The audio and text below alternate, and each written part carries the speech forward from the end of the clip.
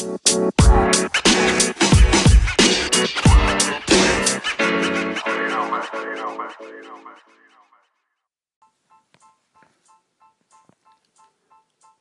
Wednesday. 318 Radio is on the air.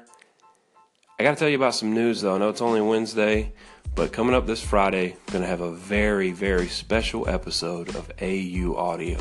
Now listen, not only is this a special episode because of the big game that's coming up. If you know anything about college football, you know that there is a huge game in Auburn this weekend. Georgia's coming to town. Not only is this one of our huge rivals, but they're undefeated. They're highly ranked. Auburn is highly ranked, so this is going to be a football game. Anyway, so special episode of AU Audio, not only because of the big game, but because for the first time ever on this station, I'm going to have a guest. I'm going to have someone join me to talk about the game, and it will be none other than the Kevin Touch. He is also an Auburn fan, and we've kind of been talking about Auburn back and forth all year. Now we're going to finally join together, have a conversation about the season, about the big games coming up, and this will be recorded and broadcast on Anchor. So I'm very excited about that. Can't wait. Can't wait for that to go down. You know it's going to be good if KT's involved. So had to tell you about that. Now, as far as for today, I want to go back into a topic that I talked about a couple of different times last week. I got some more thoughts on it. But it has to do with the generational gaps and what that means for us as humans. Maybe a little bit about what that means for the church. So I want to go back into that topic today. If you have any thoughts or comments, send me a call-in. I've got a few call-ins sitting in my box. This is one reason I wanted to go back into this topic, because I've got some call-ins that I want to share and a few more things that I want to say. So here's your chance. If you missed out before, send me those call-ins and let me know what you think. And let's get started. Here we go.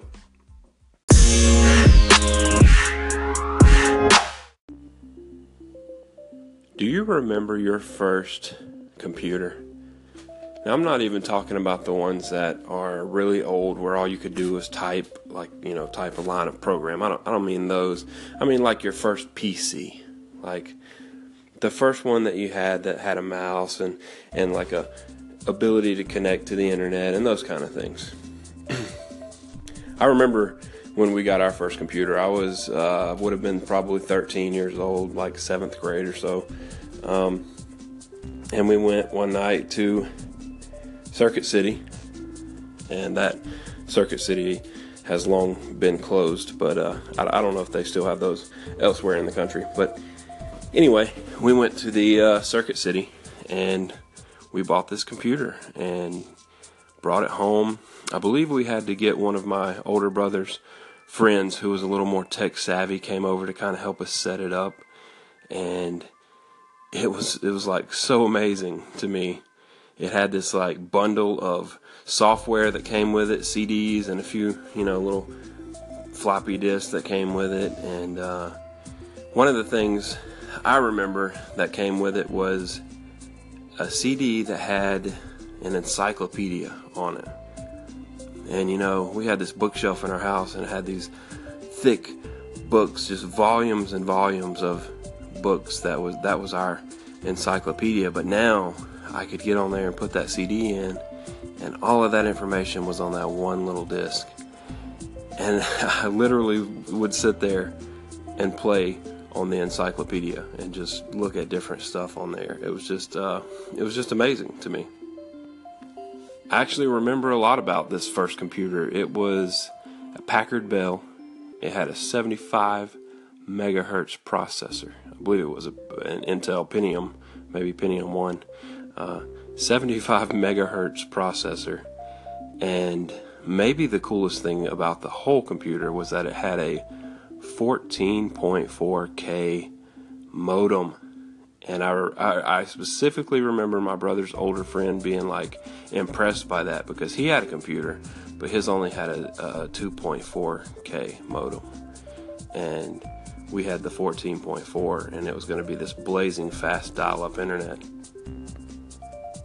we'll come back to that. I also remember about this computer some of the software that came with it. Some of those were games or demos of games. One of the games I played a lot, I don't remember if it was the full game or just a demo, but it really didn't matter to me, is what was a game called Myst. And I was just blown away by like the graphics, and the game itself didn't make any sense, and I couldn't figure out any of the puzzles, but I would just sit there and click around and move around, and was just so impressed by this computer game. Of course, this computer also had the latest, greatest operating system, an amazing operating system known as Windows 95. And you could do all sorts of stuff with Windows 95. You could change your wallpaper to whatever you wanted it to be. You could change your screensaver. There were several that you could pick from. And just all the different settings that you could customize, the colors and stuff. And we did that like constantly changing the screensavers and the wallpapers. And it was like the coolest thing ever. And finally, there was something called the internet. We didn't know anything about the internet or how it worked, what it was. My first experience with the internet was like we had this local, I think they called it a bulletin board. There were some letters, I don't remember what they were, but it was called a bulletin board. It was basically like what we would call a forum today, where you can go in and you can post stuff and other people can reply to it. And I did that, and I went on there, and I made some friends that lived kind of in the area that were on there, and met them, and I would write stuff, and they would write stuff, and it was like so cool. I was just like, I don't know how else to describe it. It opened up a whole new world right then.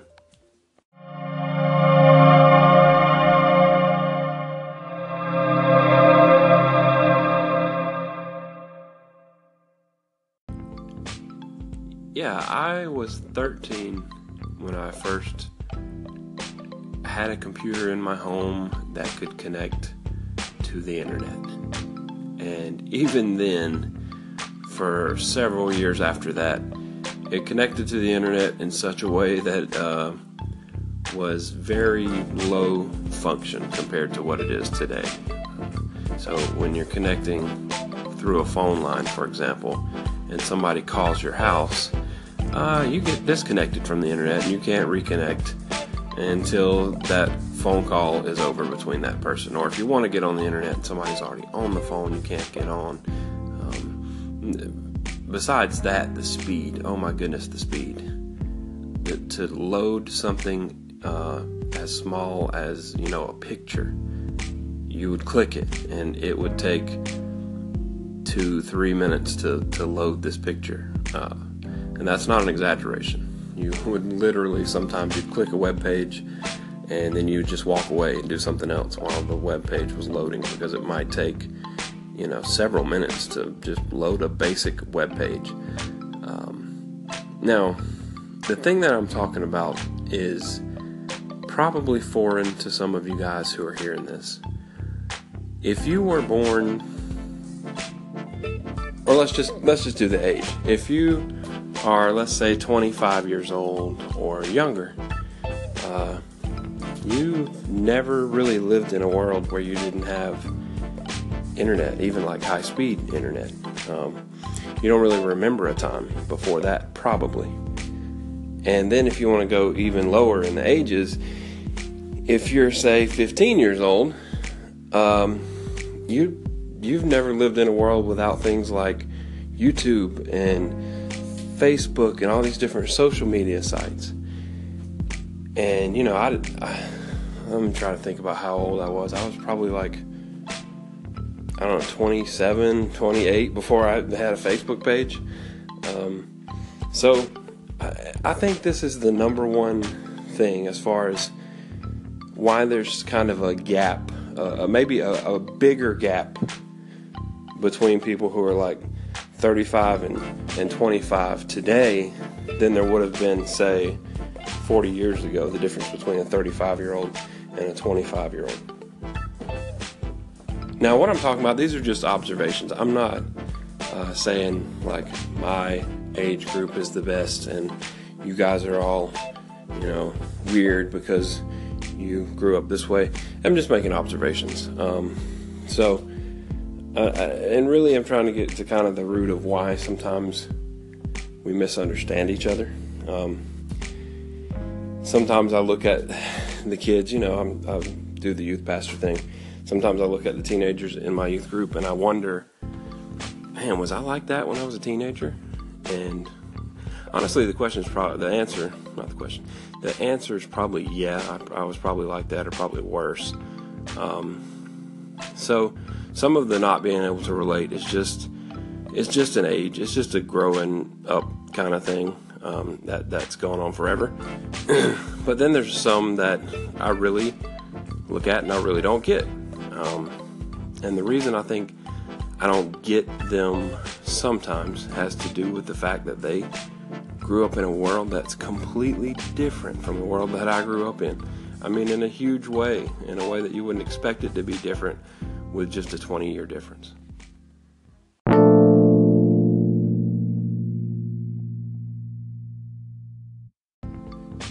All right, so here's sort of my point or my theory. And it's that the 10-year gap is a lot wider than it used to be.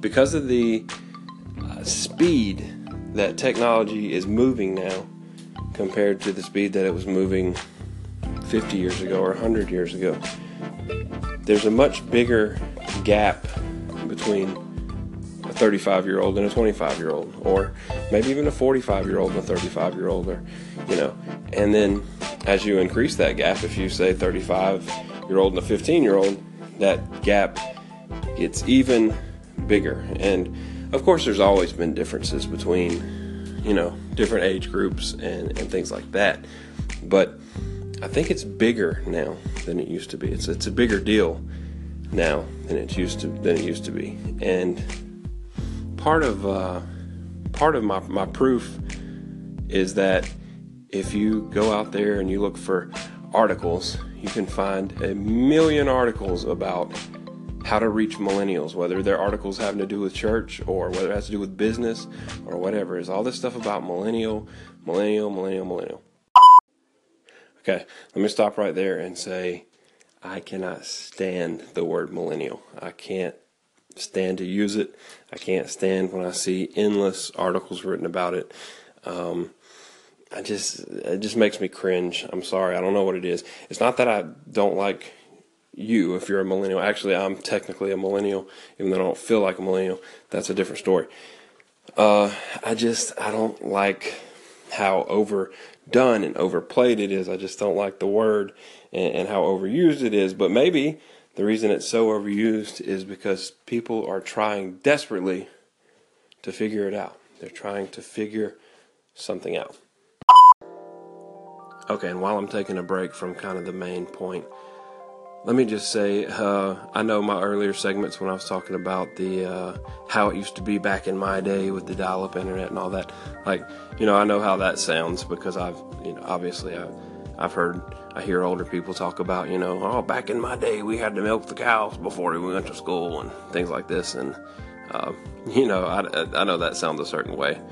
In fact, we have a lot of that here on Anchor, I've noticed. A lot of the folks, when they talk about, Anchor version 1, I kind of get that picture in my head, like, some grumpy folks sitting around talking about the good old days and how great it used to be.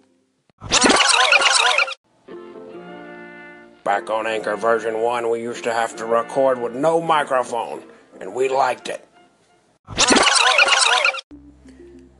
No, seriously though, we love our Anchor elders, and we respect your Anchor wisdom, and we hope to learn from your ways. So please don't be offended by my little cheesy joking. Anyway,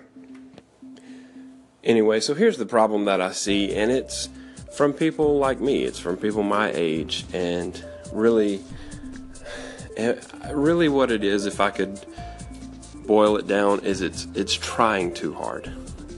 That's why there's been so many articles written about millennials. People my age are trying too hard, whether it's because they have a business or because they're a youth pastor or a church leader or a pastor or whatever it is, and they want to reach this certain age group.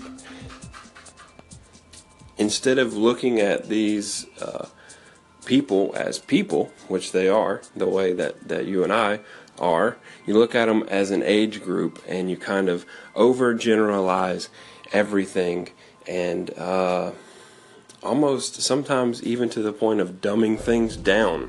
I know that sounds really bad, but I think that's what people think has to be done sometimes. And so that's kind of the issue that I wanted to address. And I'm sure that I have been guilty of this myself.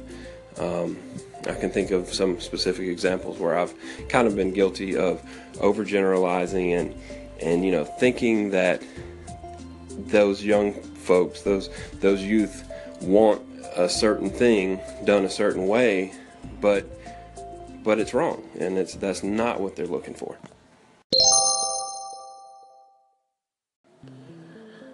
Okay, so I do have some more to say about this. Probably most of it would be rambling. So what I'm going to do right now is I'm going to take a break from talking.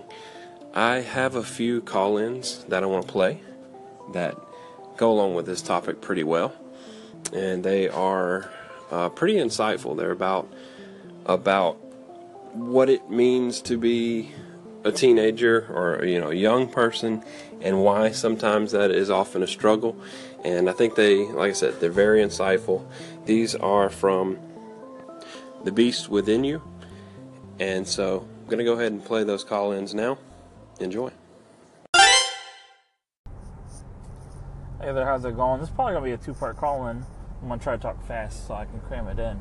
But I wanted to first say thank you for favoriting my station about a week ago.